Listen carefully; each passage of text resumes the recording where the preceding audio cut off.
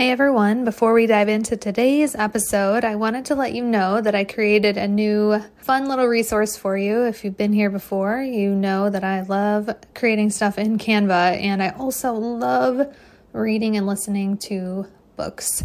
And what I created is my ultimate guide to my top 4 books related to creativity and healing that I wish I would have read in grad school. So I called it the Innovative Therapist Book Guide. It's totally free. It's going to guide you through my top 4 books. I bet maybe one you'll be expecting, but I bet some of the other ones you'll be pretty surprised about. So I'd love to hear what your guesses were and what you ended up thinking of my top 4 books that I'd recommend you read if you want to think outside the box, think innovatively about human relationships and how we can heal ourselves and heal the world. So grab it for free at drhondorp.com/books. That's drhondorp.com/books. And I can't wait to hear what you think. All right, let's dive into the episode. All right, welcome back to the Motivation Made Easy podcast. I have a really special guest today. Today, I'm going to be talking with Natalie Deering, who is a licensed mental health provider, has a private practice, ND Wellness Psychological Services in Fort Thomas, Kentucky, which is northern Kentucky, right by Cincinnati, right? For those of us who didn't, I know that now. And just in case anyone's curious. And she specializes in working with people that have complex trauma, anxiety, and stress using internal family systems therapy. And Natalie is the host of a relatively newer podcast. We're going to talk a little bit about this, an IFS informed wellness podcast called That Wellness Podcast, and where she interviews amazing people, really cool interviews that you've done, some of which I've listened to and some of which are on my to listen list within the wellness field, IFS, and everything in between. And I didn't know this in reading your bio, but Natalie also helps clients build resilience by gaining access to inner healing potential by using IFS, internal family systems, with meditation, skill building, and movement. So I think that's super cool. I have an interest in using movement, and I've done it a little bit outside the therapy room, but I think that is very needed, that like synergy of that. So I think that's awesome. So we got a lot we can talk about today. We've talked before. This isn't the only time I've ever talked with Natalie, but I'm really excited to have this conversation. So welcome to the podcast. Thank you so much, Sean. I'm so excited to be on your podcast. It's an honor, and I'm excited to get into talking about all the things IFS, meditation, wherever we go. Yeah, there's so many places we could take it. So yeah. So I'd love to start with just you telling us some of your backstory. How'd you get to be where you are today, wherever you want to start? I was pondering about that question, as we were kind of talking through an outline of things we'd like to touch on. And I was looking at that question, and immediately parts of me were like, oh man, that's a big one.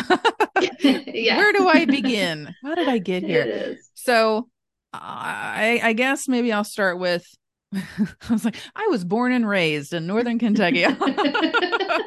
Yeah, great. Born and raised in northern Kentucky. I live here now, but I didn't live here my entire life thus far. I moved to Lexington, Kentucky for undergraduate at University of Kentucky, and I lived there for almost 20 years. I loved it. I don't know if you or the listeners are familiar with Lexington, Kentucky, but it is so much fun. It's a beautiful city, beautiful area. And then I got married to my husband. We had our son, and it was right before the pandemic. I mean, I'm talking like he was born January 28th, 2020. And then, a month later, March happens. Well, and we have sons born in the same month. That's right. Yeah. I forgot. Yeah, exactly. And so, you understand. And so, we were both away from our families. And then as the virtual world opened up, and I was starting to do my work virtually from home, he was also doing the same. And now we have a newborn, and the daycares are all closed. So we made the decision to move from Lexington to Northern Kentucky, which is where I'm at now, which is where I'm from. I'm very grateful that my family is here, and so, so grateful that they had the time and space to be able to watch our son during that time of the pandemic. And so, Mm-hmm. yeah, we are right next to Cincinnati, Ohio. And I was working as a mental health therapist at Eastern Kentucky University at their counseling center for 10 years. Loved it.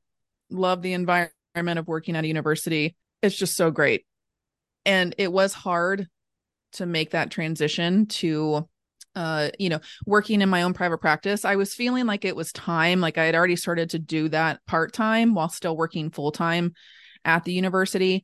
And so it just kind of worked out really well when the pandemic did happen. Oddly enough, it was kind of like a forced push from the universe to be like, okay, now you have to do this full time now, because we Yeah. moved.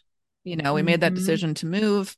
And then the counseling center was great, and because everything was virtual anyway, they were like, well, you can still work for us, Mm-hmm. virtually for maybe that first year. So that's what I did. It was really, again, just like a nice kind of ease into doing my own private practice, which I do full time now.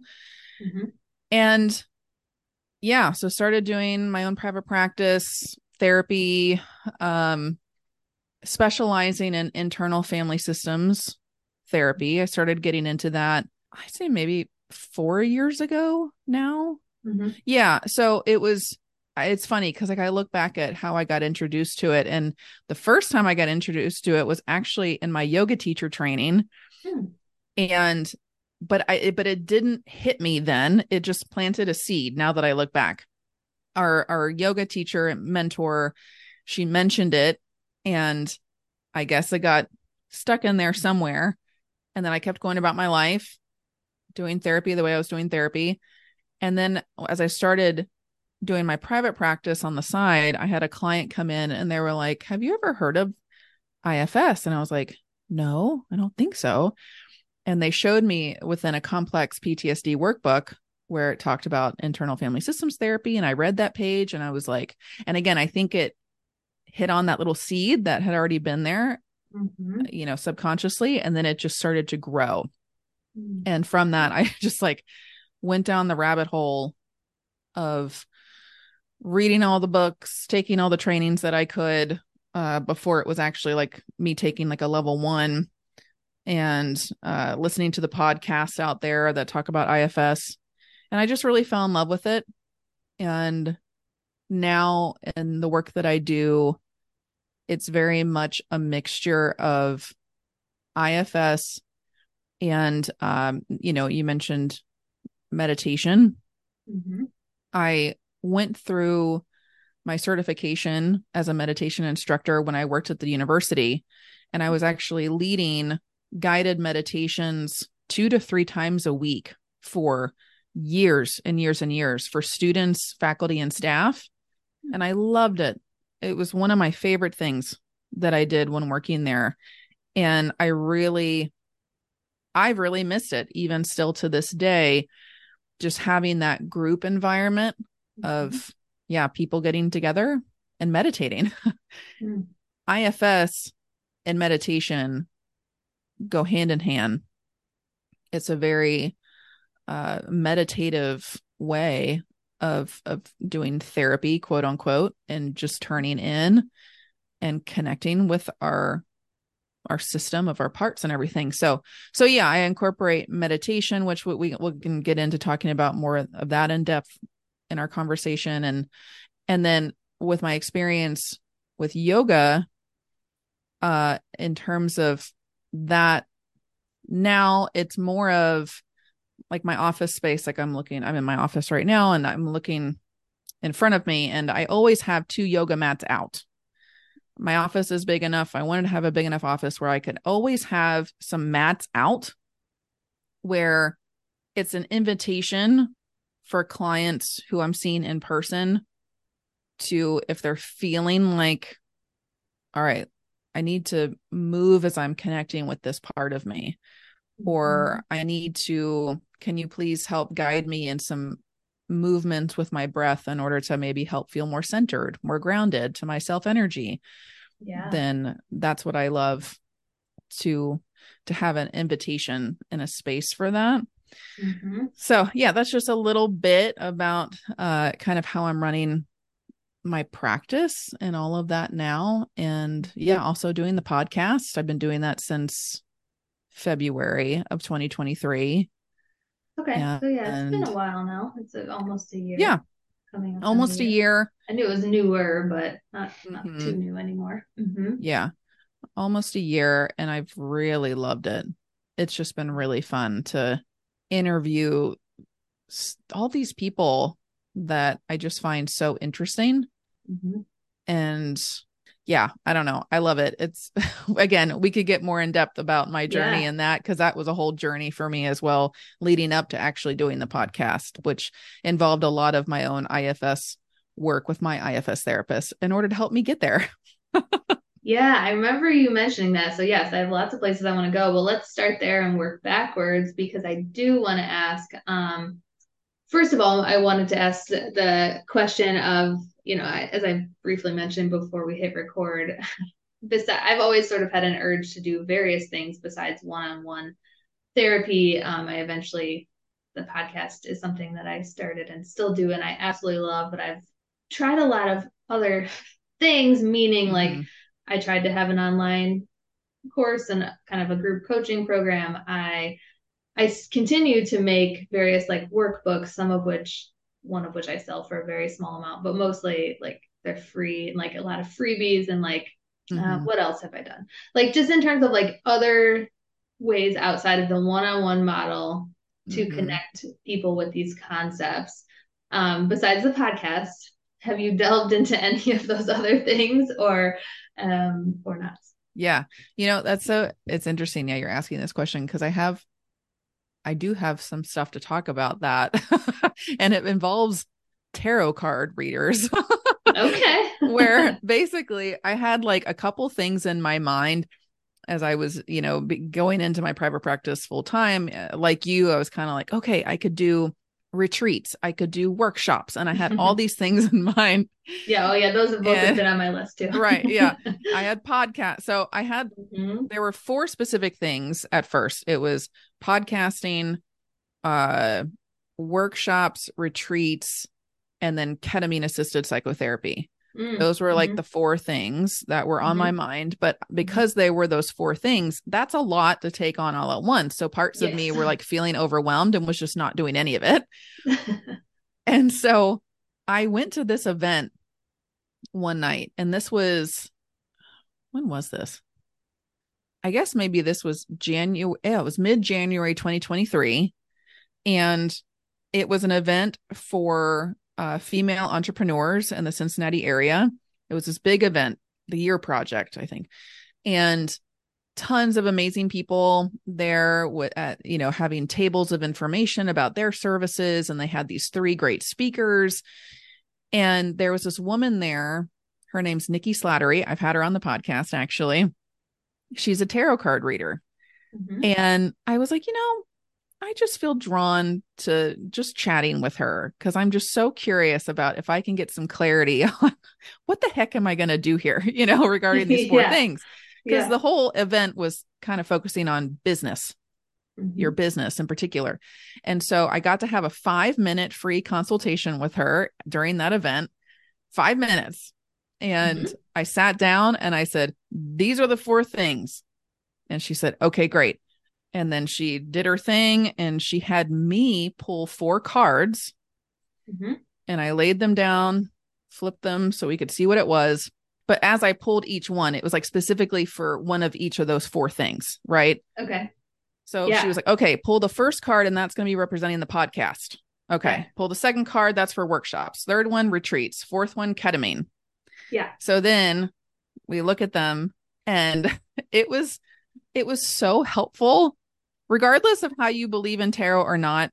For that moment, for me, it was helpful for my system to have some guidance Mhm, and some feedback based on what I pulled. And so what mhm. came out of that was the podcast card was, I think it's what's known as the star card. And she was like, you have to do this. Mm. She was like, based on what this card is representing, you need to do this. This would be very much in alignment with who you are, your intentions, your curiosities. She just was like, you would enjoy this. And that was already, though, just clarifying what was already there inside of me. Yeah, sure. And so it was validating. Yep. And so then it was like, oh, okay, great. And it was really like motivating in that moment to be like, yep, all right, okay, let's go for that. Then the second card, like the workshops, I forget which one I pulled. I think it was the tower card, which people listening, the tower is basically like, no, Don't do it. like, don't do that.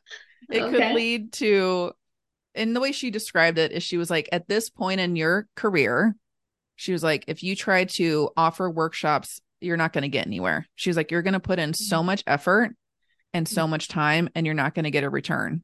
Mm-hmm. So she's like, just keep that in your back pocket for later on in your Mm-hmm. career. And Mm-hmm. then same thing with retreats. She was Mm. like, you're going to put in a lot of effort and it's not going to have the payoff yet. So Yeah. she was like, just keep those in the back. Mm-hmm. Sure. And then the ketamine assisted psychotherapy, she was like, yeah, this one actually could be beneficial for you to do as well. And it's so interesting because I'd already started a ketamine assisted psychotherapy training and I was Mm. already in it. And Mm-hmm. and again, based on the card that I pulled, she was like, yeah, this will be, and I didn't tell her any of that. I didn't tell her Yeah. anything. Yeah. And so that was helpful for me to kind of gain some clarity Yeah. about where I should focus my time and Yeah. attention at this point in my That's nice. career. Right. So it was I wish I would have had this lady. so I highly recommend her. She's fantastic. And she does Yeah. most of her work over Zoom. So um Great. Nikki Slattery, I'll give her a shout out. Yeah. She's great. She's in the Cincinnati area. Cool. And so yeah, so that was really kind of it was like the green light for the parts of me that for over a year had doubts and had, beliefs within me of like, that's not what a therapist does. Yeah. With And I regards don't, to the podcast. right. Yeah. Mm-hmm. And I Mm-hmm. don't know if you've had any of that maybe within you of like, that's not what a therapist does. And that's not what a therapist sounds like, or, you know what I mean? Just kind of, Yeah, for sure. yeah. Yeah, I've had that more with like, especially because I mean, you do this on your podcast too, and many hosts do, where you're sharing about yourself, right? So Right. it's like if Mm-hmm. clients hear that, then and yes, also being able to find your own authentic voice as a therapist, I can definitely relate to that too. Yeah. Yeah, that's Mm-hmm. definitely a message that we're taught traditionally as therapists train in graduate school of like, no, you don't really share stuff about yourself. And Right. that's never felt in alignment with me. Same. Uh, Yeah. okay. Yeah. And Yeah. so that's always been something that my system has struggled with when Mm-hmm. working with clients. And so, yeah, that was one of the things that I worked with my IFS therapist on was just kind of Mm-hmm. those, yeah, historical beliefs that were given to us, I think, as therapists of like, again, what a therapist sounds like, what a therapist looks like, and what a therapist does. And Yep. that is changing. Yeah, right, exactly. I mean, the model of IFS really helps to shift it too, right? Like this model of like, I'm sitting over here with all the knowledge and all of the, I don't have any issues, or Mm-hmm. if I did, they have all been worked through. And let me impose my wisdom onto you, Right. my Let me tell you, conceptualization. yeah, let me tell you what to do and let me tell you all Yeah. the right answers. And it's like, Yeah. and that's one thing that I love about IFS is that Yeah. it's the constraint release model as opposed to a traditional deficit model, which a lot of other types of therapy are more deficit models, where it's this belief that the individual that you're working with has a deficit, meaning they don't know, and they need you to tell them what they need to know.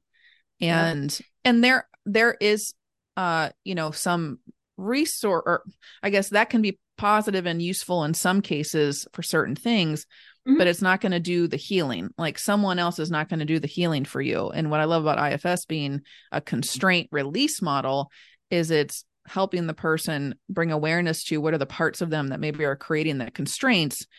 And then with like that self-compassion and love and curiosity, it helps release and soften some of those constraints.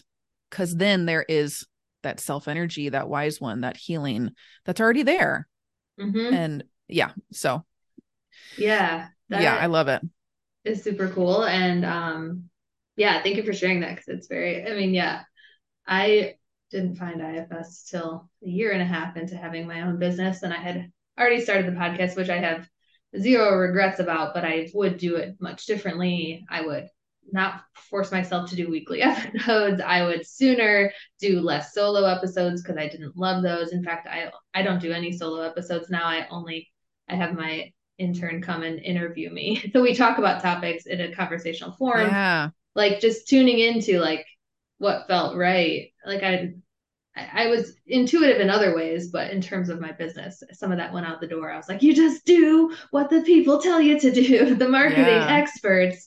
And I listened to a lot of that. But that's another thing that I think I wasted a lot of time and energy on. I know I did, but Yeah. alas, we're here and I'm getting more and more clarity. And yeah, interestingly, like I think retreats is a retreat, not like making it a huge part of my business, but I think that's one place I'll be going soon, but maybe I should check in.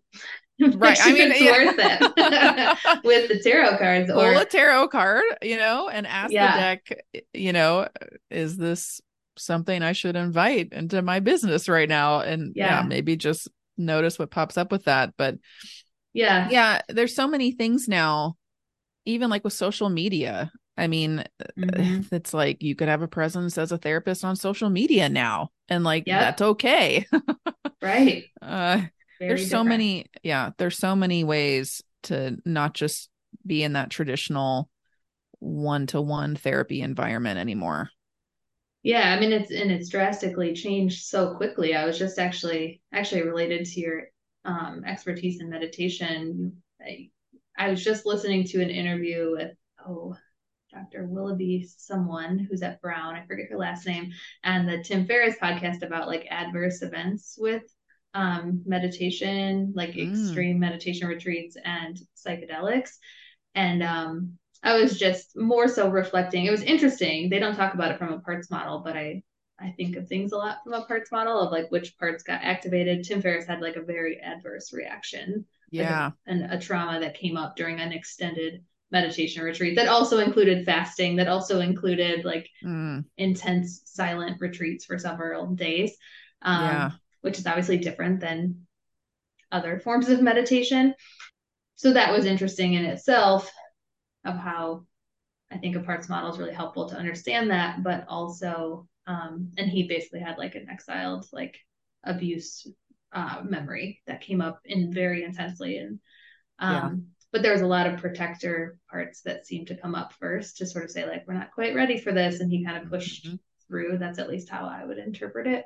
Hmm. But what was interesting though is just having this psychologist really be open about her personal and professional experience in a way that like even 10 or 15 years ago was not happening because I was a big podcast listener. Like you just don't, there's so, it's just been an explosion of sort of like I think people authentically sharing their experience as professionals Hmm. in a way that is really exciting and Yeah. really very new. So I don't know, just kind of striking me of like, I remember one of the first psychologists I ever saw who was like actually sharing her personal experience in a TED talk was really not that long ago. I remember being like, oh, because I kind of always maybe I guess maybe had that urge to like bridge the research and the Hmm. authentic realness of being a human. So Yeah.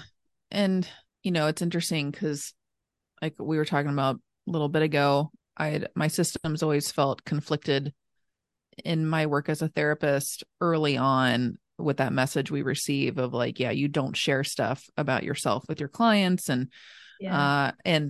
because that just didn't feel right to me. And of Mm-hmm. course, obviously you're not making the therapy session about you, Right. but there can be times where having that sharing, I feel like, invites a deeper connection Mhm. with the person that you're working with, or the Mhm. listeners that are listening to this podcast, that they're like, oh, Mhm. you're not just this robot. Mhm. You're a person. And oh, you've gone Mhm. through this and felt that. Oh, me too. Mhm. And that was another message that I received through another healer that I've worked with before, where she does theta healing. Her name is Tammy Waldron. And I had never heard of theta healing before. And I've interviewed her actually on the podcast too about this, because I was able to experience it with her. And it was really interesting. And just in a nutshell, though, like one of the messages that was like, quote unquote, like downloaded or received from that session was, my authenticity invites connection. And Mhm. again, it was just kind of this like validating thing to hear of, Mhm. you're right, authenticity invites connection. Yeah. And I really resonate with that. Yeah, totally. And that like sort of intuition with the standard messages you'd been given, as many of us are as therapists, you're like, doesn't really fit for me. Mm-hmm. And I can, yeah, definitely relate to that. And yeah, because those messages can be so strong, like, can be an interesting experience to break out of that and do Mm-hmm. what you've done, which is say, I'm going to reflect a lot on it and then I'm going to have a podcast. And it sounds like probably even before that, I'm probably going to share some about myself in session, and that feels right to me. And yeah.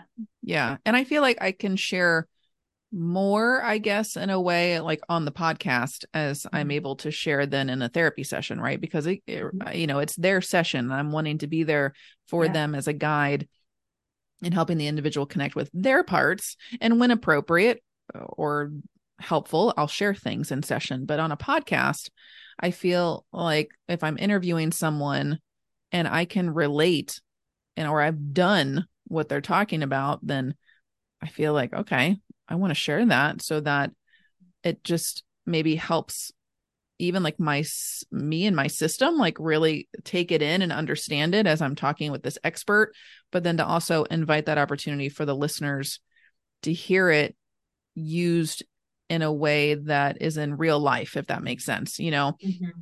Yes. Right.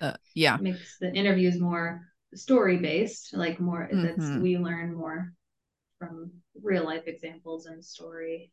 Yeah. So there's like the normalization piece of like me too, but yeah, sounds like you're a teacher at heart too, right? And so meditation teacher, and love that. Yeah. Yeah. I love it too.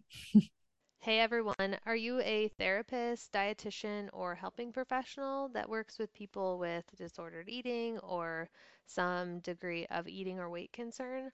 If so, I have a free tool for you that I had way too much fun developing.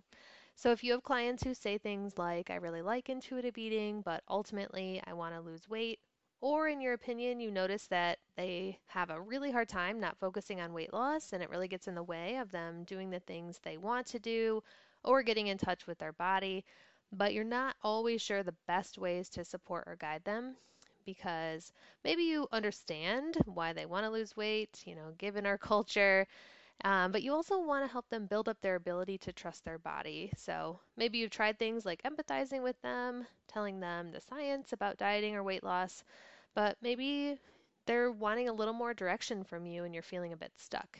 So, how can you help them explore what's right for them without imposing your own agenda onto them, which tends to backfire? So I created this free step-by-step guide to guide you through my favorite exercise, which is based on internal family systems theory, or kind of the parts psychology as some people call it, and it helps you help your client navigate this nuanced dynamic that's very personal with the different parts of them that maybe want peace with food, but other parts that still really want to lose weight. This is my number one favorite way to help clients build self trust while taking the pressure off of you as the provider to know the exact right advice to give or say. So, grab this exercise for free, including exactly how to do it at drhondorp.com drhondorp.com/parts. That's drhondorp.com/parts. So grab it for free today. And if you use it with a client, make sure you shoot me an email and let me know. All right, let's get back to the episode. Awesome. Well, and you said the podcast has been very good, it sounds like. And like I said, you've done some really cool. I was just listening to your interview with Frank Anderson this morning. I didn't finish it, but I was really enjoying it so far. You've had Dick Schwartz on your podcast. You've had some pretty big names in the IFS field. What's been, I guess, your favorite thing about the podcast, having it? Honestly, my favorite thing about the podcast is that I get like a one-to-one private masterclass. Yep. Yeah. Like with these people that yeah. I read their books and I take their trainings, and then it's like, holy cow, I can sit here with them and for an hour and a half, sometimes 2 hours, like I can have this private, in the moment it's private because, and then it's shared with the listeners. But I'm just so grateful for that opportunity to meet with people like that. And my conversation with Frank Anderson, that we were just talking about sharing things personally, that one for me was a big episode that was very personal for me in regards to what I shared with Frank about my life in connection to what he talks about in terms of what I was interviewing him on, which was about like sexual orientation and an IFS. And I felt comfortable with him. And he's someone who has, and I share this with him on the episode in the beginning of our conversation, he's the first person I came across in my IFS training because he has done so much for the IFS community in regards to books and workshops and things that are available to people who maybe haven't gotten into a level 1. They can, take a lot of his trainings online. And so, yeah, I had a connection with him that he wasn't aware of, just from someone using his resources. And yeah, that conversation was really, like I said, just really personal for me. And I was grateful to be able to sit with Frank and connect in the way that we did. Oh, yeah. Right. Well, what you shared made it more real, and everyone should go listen. But I don't know if you want to give people like a quick snapshot into what he shared and what you shared. I don't know if it's hard to probably summarize, but yeah. And again, it was, I definitely recommend listening to it because we were able to talk for an hour or more about it, but it was just me really connecting with what he wrote in the Altogether Us book in his chapter about sexual orientation and IFS and its connection to me personally and in my life within my family. And so, yeah, I would just really recommend that people go check it out because he's so easy to listen to. He's funny, he's kind. And like I said, he made it easy for me to share. I felt comfortable. So yeah. Totally. Yeah. Well, and it even as I was listening this morning, it was just that reminder of this IFS model and this work, how it continues to just provide these like compassionate trailheads and roads towards like certain external things, like reading a chapter will, bring up an awareness in us of like, oh, there's another part of me that needs my attention. And that's essentially what you shared there. And just there's many ways that can happen. And especially when you have the right framework and model to do that work, it's a gift and it's a connecting gift. So I thought it was a cool. Yeah. And you, I feel like there's a couple things I want to come back to, but this might relate to it. You talk about 3 different ways to connect with parts, and I'm wondering if we can go there next and hear about that. Absolutely. So, like I mentioned a little bit ago, I was trained as a certified meditation instructor specializing in mindfulness, and that was a year-long training, and it was amazing, and I loved it because I had already been dabbling in meditation before that on my own, just through my own self-study. And then having that formal training just was really like put the cherry on top for me.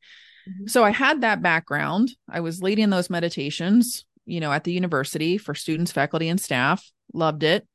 And then finding IFS, it is, like I said before, it's very meditative, meaning you can use meditation in various forms, in various ways to bring connection inwards to our parts, to our self energy. And so in IFS, there are tons of meditations. like, like when you go through your level 1 training, I think they start every day and end every day with a meditation. And you just hear there's just so many ways to connect in and connect with our system. So that's where, for me, I think parts of me were trying to find, or we're wanting to seek something more structured. That's just kind of how my brain works a lot of the time. And it kind of needs that structure a little bit. Yeah. And so I came across, or I guess what I created in my own mind was kind of this 3 different types of meditation styles that could help myself and then like my clients connect with their parts and their self energy. So the first one, and I've been going back and forth on what I call each one. And I think what I call them doesn't really matter. It really just matters of like what they actually are. But the names I gave you and the names that I've called them, like on Kim Daniel's podcast, is not what I'm calling them now. Okay, fair enough. So what I'm feeling pulled or called towards in terms of calling, let's say this first one I'm going to talk about is like an appointment meditation. Meditation. And again, the title could change, but the gist of it is, if there is a part within you that you feel curious towards, maybe it's one that you've noticed popping up a lot and it's having an impact on your life, maybe in a negative way, then that could be a part of you that you're like, you know what, I'd like to spend more direct time with that specific part in meditation. So this appointment meditation is basically, you're kind of like making an appointment within yourself with that part of you. Yeah. So basically what that could look like is maybe you sit on the ground, maybe you sit in a chair, maybe you lie down, maybe you go for a walking, version of this meditation. It's whatever works for you. So you get in whatever position you're feeling called towards. And if you close your eyes and that feels safe, you can do that. You don't have to, though. You can have your eyes just have a soft gaze and looking down at the ground about like 5 feet in front of you. And you invite your awareness to turn inside and to specifically turn towards and invite a connection with that specific part. And with that, then I use Jenna Riemersma's notice, know, need technique, her shorthand in IFS. I find that to be really helpful. I've also interviewed her on my podcast about that because I use it with everybody because it's so simple. So you notice first, as you turn towards this target part that you're wanting to get to know, you notice it, meaning, do you see it in your mind's eye? Does it come forward? Does it have an image? Or maybe do you hear it as words or thoughts? Do you feel it as a feeling or a sensation somewhere in your body or around your body? So you notice, how is that part presenting itself to you in that moment, in that meditation? And as you bring awareness to it, you then notice, how are you feeling towards that part in that moment? And if it's anything other than curiosity, compassion, openness, connectedness, if maybe you're noticing that you're feeling frustrated towards it or fearful towards it, angry towards it, then that means there's another part present, and that's fine. But that just means we need to shift our attention away from that target part to now towards that other part of us that maybe feels frustrated, let's say. And again, maybe we notice, how do we feel towards that one? But we can ask that part, do you care to maybe shift that energy back or step out, give space? And sometimes parts just need to be acknowledged and they're like, yep, sure, that's fine. And we just maybe feel that shift of that frustration kind of soften. And then we can direct our attention back to that target part. If that other one who's frustrated is like, no, I got stuff to say. All right, well, now your meditation is now towards that part, and that's fine. Mm-hmm. But let's say we're connecting back to that target part and you're now feeling open, you're feeling curious towards it. Then you can ask it the question of, what do you want me to know about yourself? What do you want me to know? And again, you extend that question, and then you just notice what comes forward from that part, and you listen. And then you can ask the other question of, what do you need from me? What do you need from me? It's not what do you need from someone else, because we can't control someone else, right? You ask the part, what do you need from me?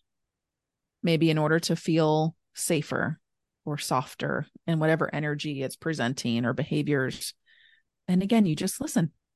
You listen to what the part has to say about what it needs from you. And as you do that in the meditation, again, you be with the part, you listen, and you thank it. Send it appreciation, send it love, gratitude that it came forward and shared this with you. And then you can also set an intention with the part to connect back with it, maybe in another way. Maybe it's letting the part know, okay, I'm setting the intention right now to turn towards you again with my IFS therapist in our next session. Or I'm going to set the intention right now to journal with this part at another time, or to do another meditation with it even deeper, maybe later that day or the next day or whatever. So kind of setting an intention if that's something that makes sense for you in that part. Mm-hmm. And that's an example in a nutshell of kind of using that appointment meditation type with a part of you that you're noticing. Mm-hmm. And I think using Jenna's notice no need technique is a great way to just have the shorthand. Right. Yeah, I do like that. Those are, yeah, it's a little bit shorter than the long other. Oh yeah. Because if you try to do, yeah, if you try to, and I think that's where some of my clients parts of them get overwhelmed with this idea of, oh my gosh, like I'm supposed to like do all of these things that we do in therapy, like on my own. And it's like, well, no, because that's going to be hard.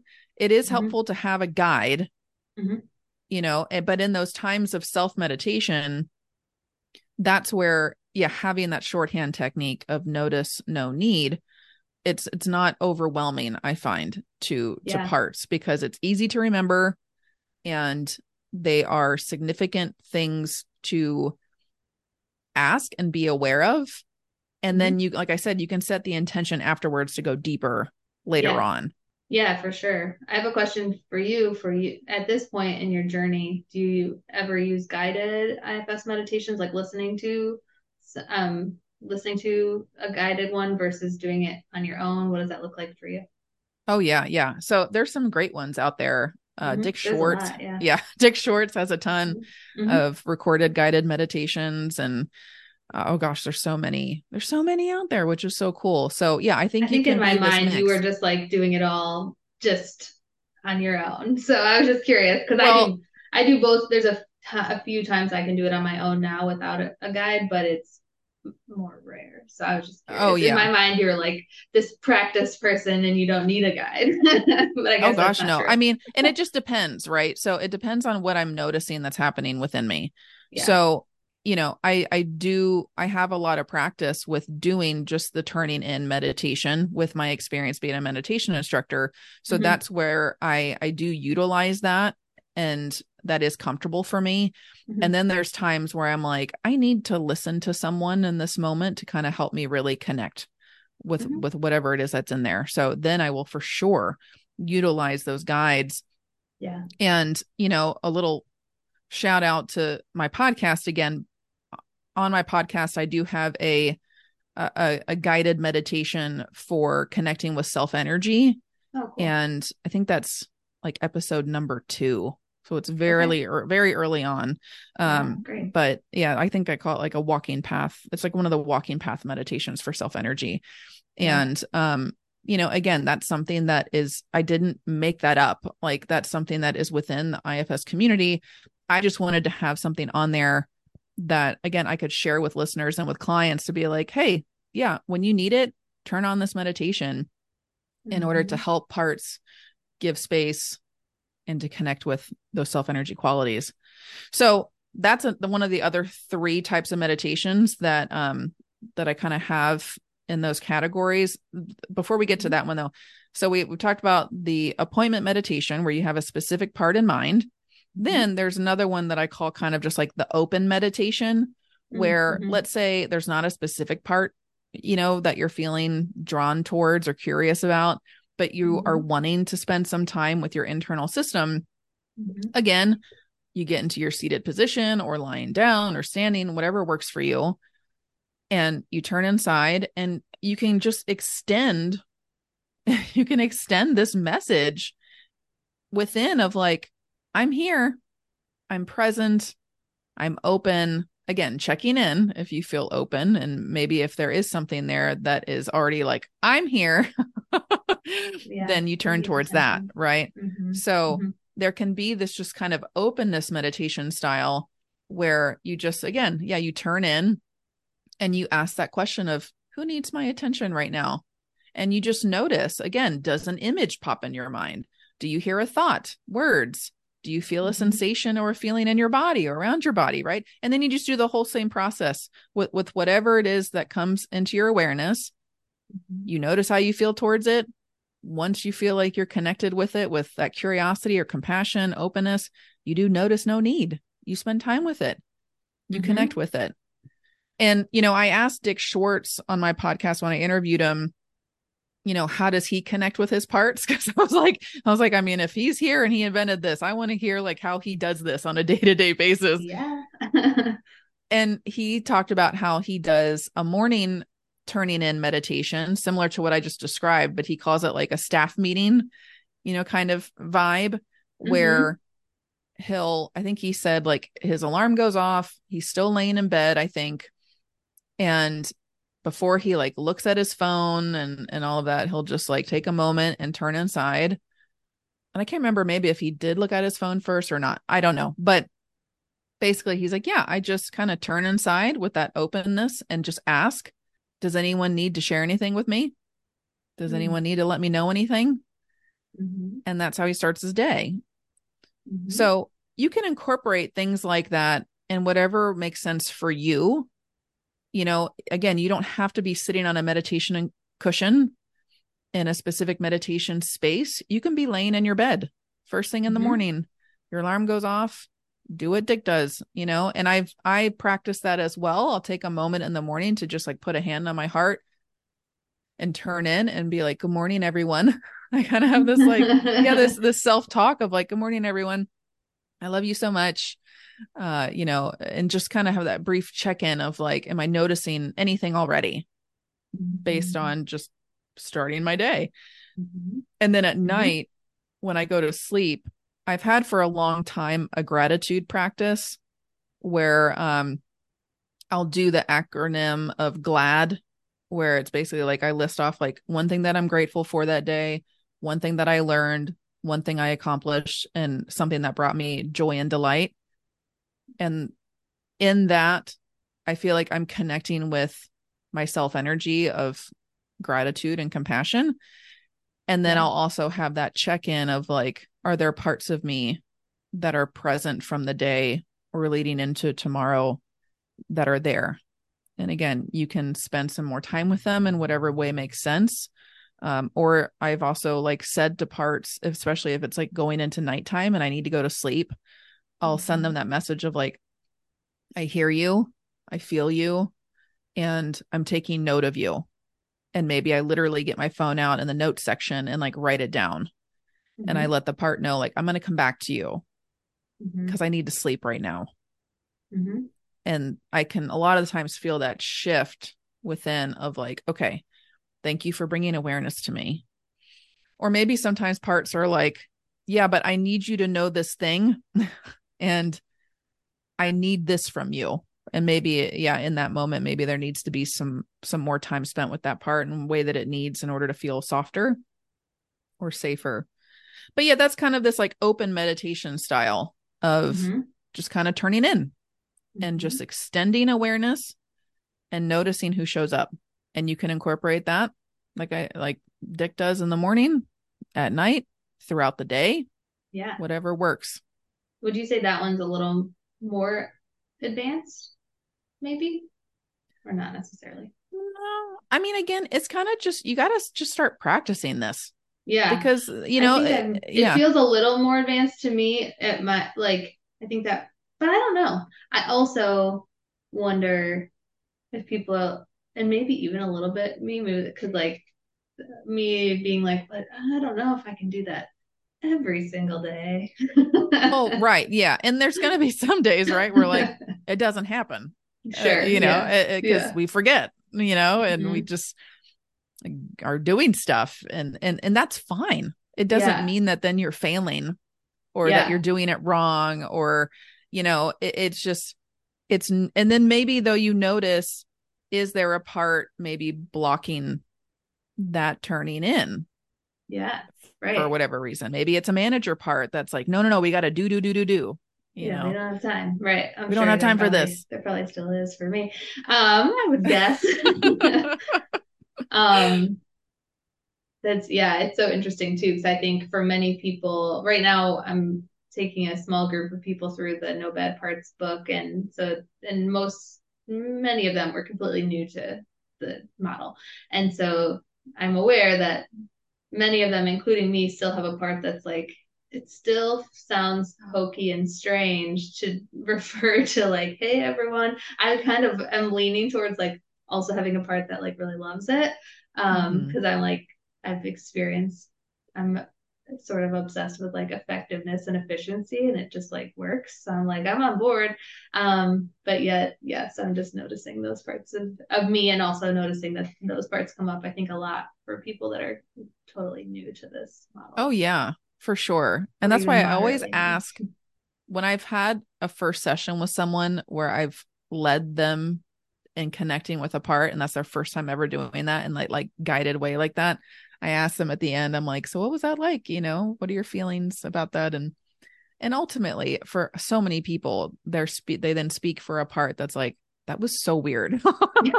Yeah, right. Or like there's a part of me that's like skeptical, or there's a part of me that is trying to make sense of this. But again, though, it's like, okay, that's awesome.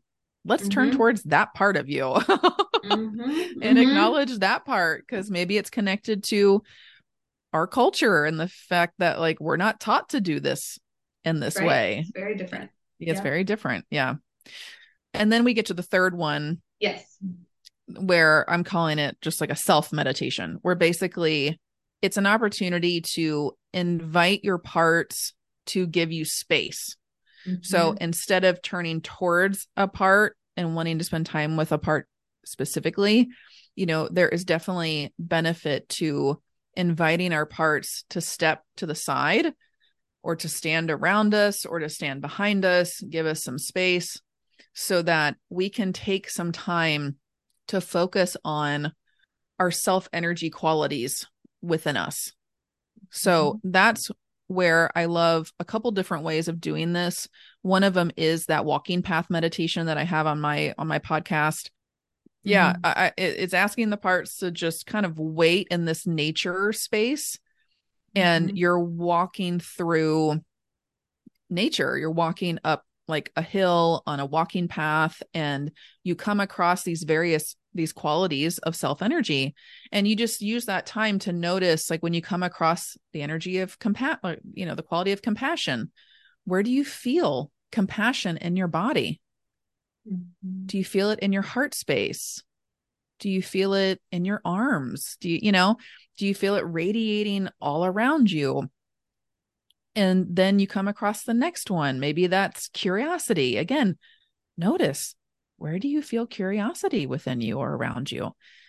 And I have found that can be really helpful in I know for me and with a lot of my clients that utilize this, when they're feeling maybe blended with some parts, that's where that can be really helpful to be like, okay, you turn in, you ask those parts, can you please just give me some space? I'm not rejecting you. I'm not sending you away. I just literally am asking you to just invite this spaciousness where you can be next to me and let me connect with these self energy qualities within me and breathe with that and feel that connection grow and light up. And, because that is a resource for our parts. Mm-hmm. It's a Mm-hmm. resource for our parts. Yeah. And so in the past, this is where I've been kind of thinking about this a lot recently, where, in certain types of meditation, it can be done from kind of like a manager mindset where you can get into like the spiritual bypassing type thing, where you're doing these things like mantras or breathing techniques to ignore or bypass what is there that actually does need your attention, but might feel painful or intense. And so then sometimes we can utilize those techniques to just be like, nope, I'm just going to ignore you. But you never turn towards it, right? With IFS and with these, self energy, this idea of like self energy meditation, it's not to ignore, it's not to reject the parts, it's to help invite a connection to that healing energy within, that calmness, that clarity, that connectedness, so that then you can connect with the parts. Yeah. Yeah. It's so you can have that connection with the parts. And that's the difference. That's what I feel like is a big difference. Yeah. It's interesting that we're having this conversation today, because even this week on that little small group I mentioned, the topic of meditation, these adverse responses podcast was discussed there, but also I was reflecting on my experience many years ago taking a mindfulness-based stress reduction course, the 8-week course. And I was doing my internship year. I tried my best to be a good student and do the meditations outside of the classes, but I'd always fall asleep. I was quite tired and I was doing them like really early in the morning. I literally fell asleep on my apartment, very small apartment, wood floor a couple times. So I was just that tired. And they actually had a full day retreat, mostly silent, although they guide you through some different meditations. And I purposely left halfway through. I had planned to, because I was like, I'm just not ready for that. Like, I don't know. There was a part of me that actually never could get myself to meditate regularly. Like that's something on my podcast where I ask, like, what's something you do that, maybe you feel good about? And a lot of people say meditation. And I'm always like, yeah, it doesn't do it for me until finding IFS, because the meditations for me, I mean, honestly, I feel like I get something out of it. Like I never felt like I got anything out of regular. I shouldn't say nothing, right? Because I probably got something out of some of the meditations, but not enough to keep me. It didn't feel worth my time, honestly. Well, and maybe there's a part of me blocking too, because I needed to, like the intuitive wisdom. But I also think there's these messages that when you meditate, you're supposed to have like nothingness, I feel like there's this belief out there, and that when you meditate, you're meant to have no thoughts in your brain. And that's just not possible because our brain is active and we have feelings and we have all these parts within us. And so I feel like that's where then people can get frustrated, because they're like, I can't do this. I sit down and there's all these things that come forward. And then that can then I feel like activate a manager part within someone that then has this expectation of what meditation should look like and feel like, and it's not happening. Yeah. And they're not doing it, quote unquote, the right way. And so then they're just like, I can't do this, screw it. And they just give it up. And so that's where I love IFS and the way they look at meditation and turning inwards, because it's like, instead of just viewing these things as leaves on a stream that just need to keep going, we can turn towards the leaves and not blend with the leaves necessarily and be the leaf, but we can spend time with the leaf and better understand the leaf. Mm-hmm. And that is so beneficial. Yeah, definitely. And I mean, I at times here and there taught a little bit of meditation. That's partly why I was like not much, but like here and there in like a group therapy setting, I might lead one. And I would tell people what you just said.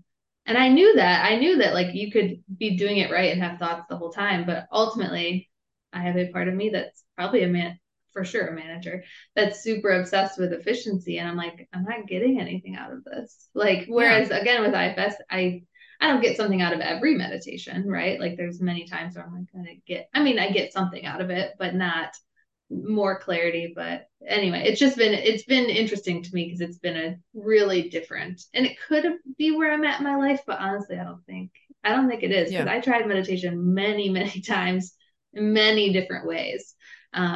And I was just like, it's not taken. Yeah. And Yeah. now I'm doing it definitely not super, super regularly, but a lot more regularly. And I found different ways that really work for me. Even for me, it's like Mm-hmm. sort of a combination of, at least from where I'm at in my journey right now, it's usually a combination of like tuning in with the part, writing down, mapping it, doing a little journaling, Mm-hmm. and then tuning back in. So it's like, that seems to be what's working right now. Yeah. But And it's whatever works for the individual. And that's where I yeah. always encourage people to just experiment, like have fun with it, be Yeah. playful, you know, Yeah. and be open, because there is no like, this is exactly how you need to do it, you know, type thing. Mm-hmm. Mm-hmm. That just it doesn't exist. So Yeah. yeah, you know, it's okay to invite your parts to step back and give you space.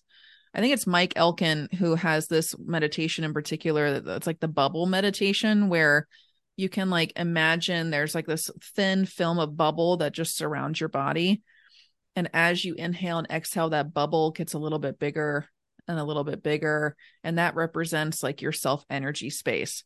And it just gently nudges your parts to just give a little bit more space, a little bit more space, where they can still see you, they can still feel connected to you, but they're just you're gently inviting them to give you a little bit more space, and then inviting them to recognize and notice, how does that feel for them to Mm-hmm. be able to be present with your growing self energy within that moment. That is Yeah. actually, like I said before, it's a resource for them, Mm-hmm. and it's not meant to push them away in the way of being like, get out of here, I don't want to see you, I don't want to feel you. It's, if you give me some space and I can utilize like a breathing technique for a little bit, I can utilize a mantra, a visualization to kind of help me connect with those self energy, that glow within, then again, it's like, it's having a positive impact for the whole system. Mm-hmm. Mm-hmm. And we're gonna move in a moment here to our motivation questions, but I'm curious, like, what's the main thing, if there was like one thing you wanted people to know about, this model, or maybe even just like what's accessible to them with regards to deeper healing? Like, what's one thing you wish more people knew? That they are the healer, Mm-hmm. that it's not anyone else. Like, other people can be beautiful guides and resources for us. Just like I mentioned, those other people like Nikki and Tammy and my IFS therapist and all that, Yep. they all can be these beautiful guides for us and resources, and helping us connect with that healing energy that's already there within Mm-hmm. you. So you don't have a deficit. Mm-hmm. You are the healer. And like Dick says, you are the one you've been waiting for. And that's Mm-hmm. so empowering Yeah. and so beautiful. It is. Right. And then, yeah, and I've had this conversation with clients, and they might have parts of them that are like, but what the heck? I've been doing this alone all my life. But it's a shift, and that's one part, right? And you can hear out that part and understand that part. Mm-hmm. But it's really that, like, you don't have to do it alone. And yet Right. the healing power is inside of you. And it really is, going back to what we were saying earlier, it's a very different model than most of how we were Mm-hmm. trained as therapists, but also just as human beings. Yeah, It's like exactly. you have the wisdom, the answer is definitely outside of you. No, and it's inside, and Yeah. it is very empowering and very cool. So I love that. Okay, so we're going to move to our motivation questions. Yeah. So what is one thing that you have truly intrinsic motivation for? So you do it for the inherent satisfaction from the behavior itself. So the first thing that came to my mind is walking. Mm-hmm. That was just the first thing that came to my mind. Like, Great. Yeah. is walking. I've always loved walking, and Mm-hmm. it just feels great. And so Perfect. even if Love like it. I can't get outside and walk, I will just feel this draw. I'll just be like, I'll stand up wherever I'm at and just walk in place, Mm. and just Mm-hmm. I do that every day, actually. I do that Oh, every day. nice. I will eat my lunch, especially if I'm here at the office. I'll eat my lunch, and then I'll have about like maybe like 35 minutes left of my lunchtime that I've created, and I'll just walk around my office just to move my body because it feels good. Like, Mm. and it's not something that I feel like I should do.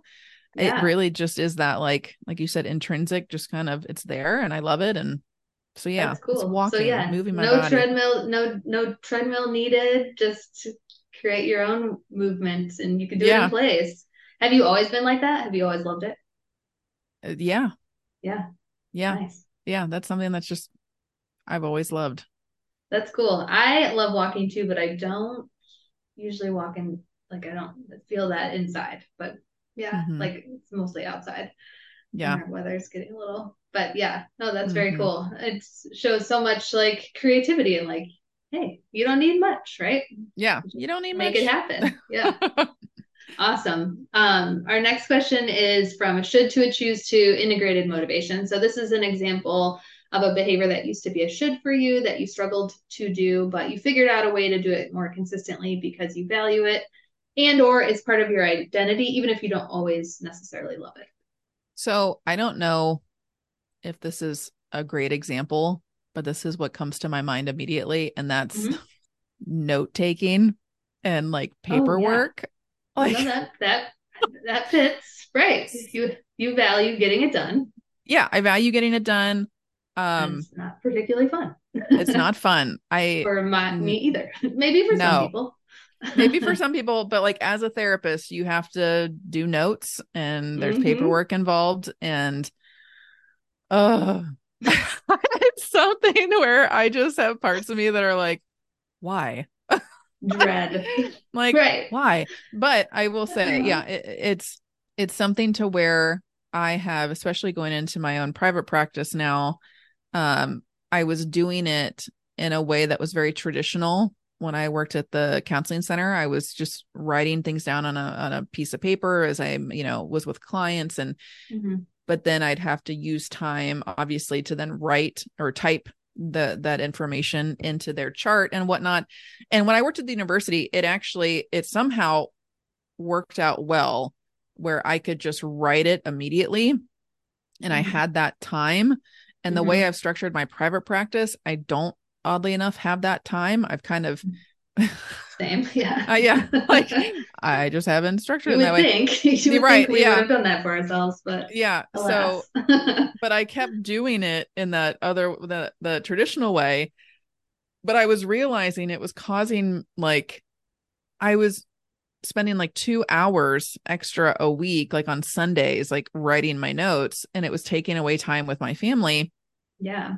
And so I went to the Apple store and I was like, I need help. This is my issue. And I'm holding up like my little iPad right now, but, Hmm. um, and they were like, here, use this. And it has been a game changer. And my parts love it. They love the efficiency of it, where I can just like quickly type on my little iPad on a Word document, like the stuff I want to take note of, and then I can send that to my HIPAA compliant, confidential email that I use, and then take that and then put it in the chart, and it's like it's done.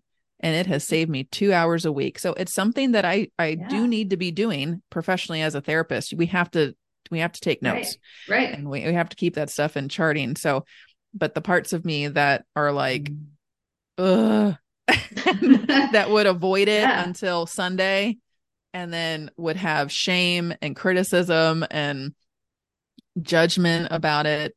I So do feel you do like, it after yeah. each session then now? Just to Well, be not clear. always after each session, but I'll do Yeah. it like at the end of the day. And it's so quick though now because it's already Yeah. there written in a document. And I just literally just like copy and paste it into the chart. Okay. Nice. So yeah, you just built around systems.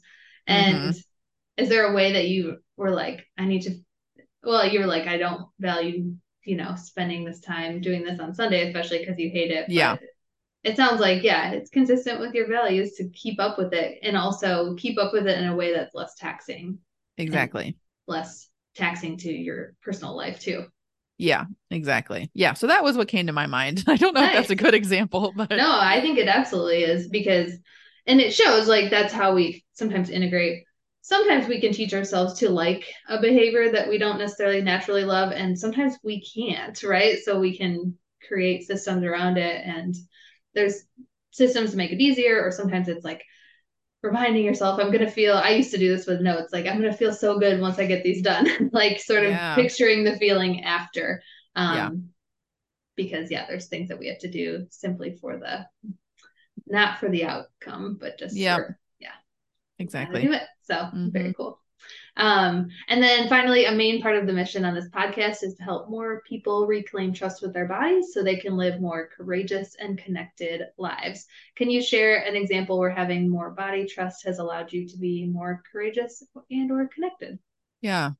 So what comes to my mind with that question is this combination of both spending time and resource that's available for me, being able to understand, and we were kind of talking about this before we hit record, but to understand my body from like a biological, just already structured level.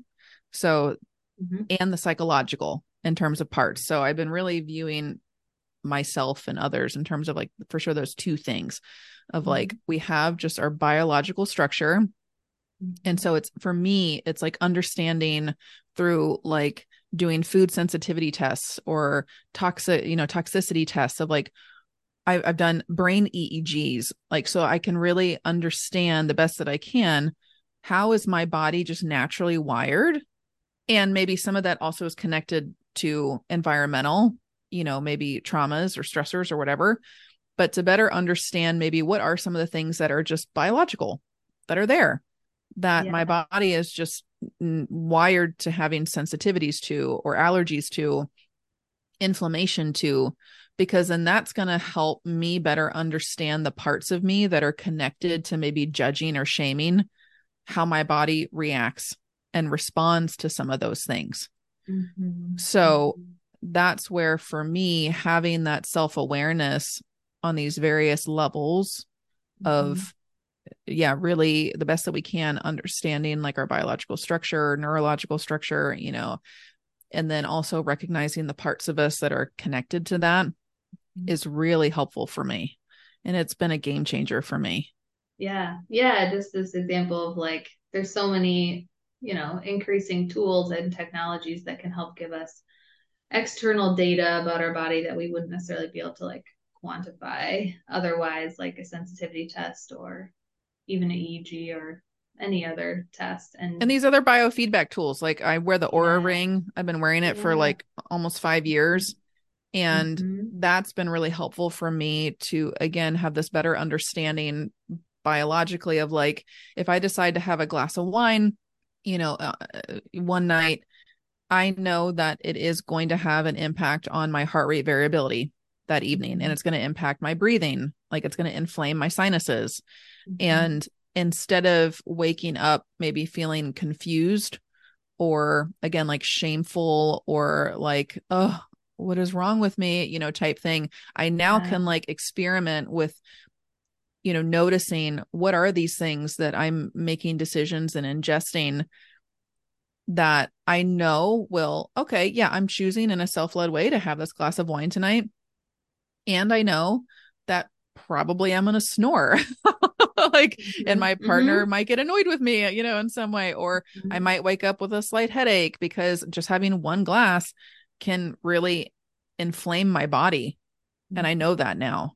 And yeah, right. To reduce so, that shame. yeah, it reduces the shame if we can kind of have that awareness of our bodies in just a natural state. And then also, of course, noticing the parts of us that are connected to that. Yeah, I love that. And I'm my brain's thinking of like all these parallels to a lot of the work that I do. It makes me think even of like people that have like had different genetic testing and like learned different things about their body's tendencies or even metabolism or things like that, and how it often can reduce shame. So that's very cool. Yeah. So I love that example. Well, this has been really fun. Where can people find you in the work that you're doing? Obviously, your podcast, that wellness podcast, but where else should they find you and look you up? Yeah. Well, the podcast specifically, that wellness pod, it's kind of a long title. It's like That Wellness Podcast with Natalie Deering, Internal Family Systems with a Twist. Oh yeah, there's the It's a subtitle. very Yeah. long, it's a very long title, but you can find Yeah. that on Spotify, Apple. If you Mhm. go to my website, and that is ndwellnessservices.com. So it's Natalie Deering, but it's ndwellnessservices.com. There's a link there to the podcast, and you'll be able to see all the episodes there. There's also links to be able to go to Spotify and Apple and things like that to follow. But yeah, I got the podcast. In terms of my services that I'm providing, I provide, one-to-one psychotherapy for people in the state of Kentucky. I'm also providing IFS consultation for healers, mental health providers, people within the wellness community. You can contact me and we can talk about if that would make sense for you in terms of doing IFS consultation. I do offer, guided meditation experiences. I've done that for businesses. I've done that for individuals, just one-on-one. I can do meditation training, with people that are interested in learning more about how to incorporate meditation into their day-to-day life. Restorative yoga is something that I specialize in. I don't really do more of like the power yoga or like vinyasa yoga. I do the restorative yoga. And so I can incorporate that with people. I've done that virtually. Obviously I can do it in person if you're nearby.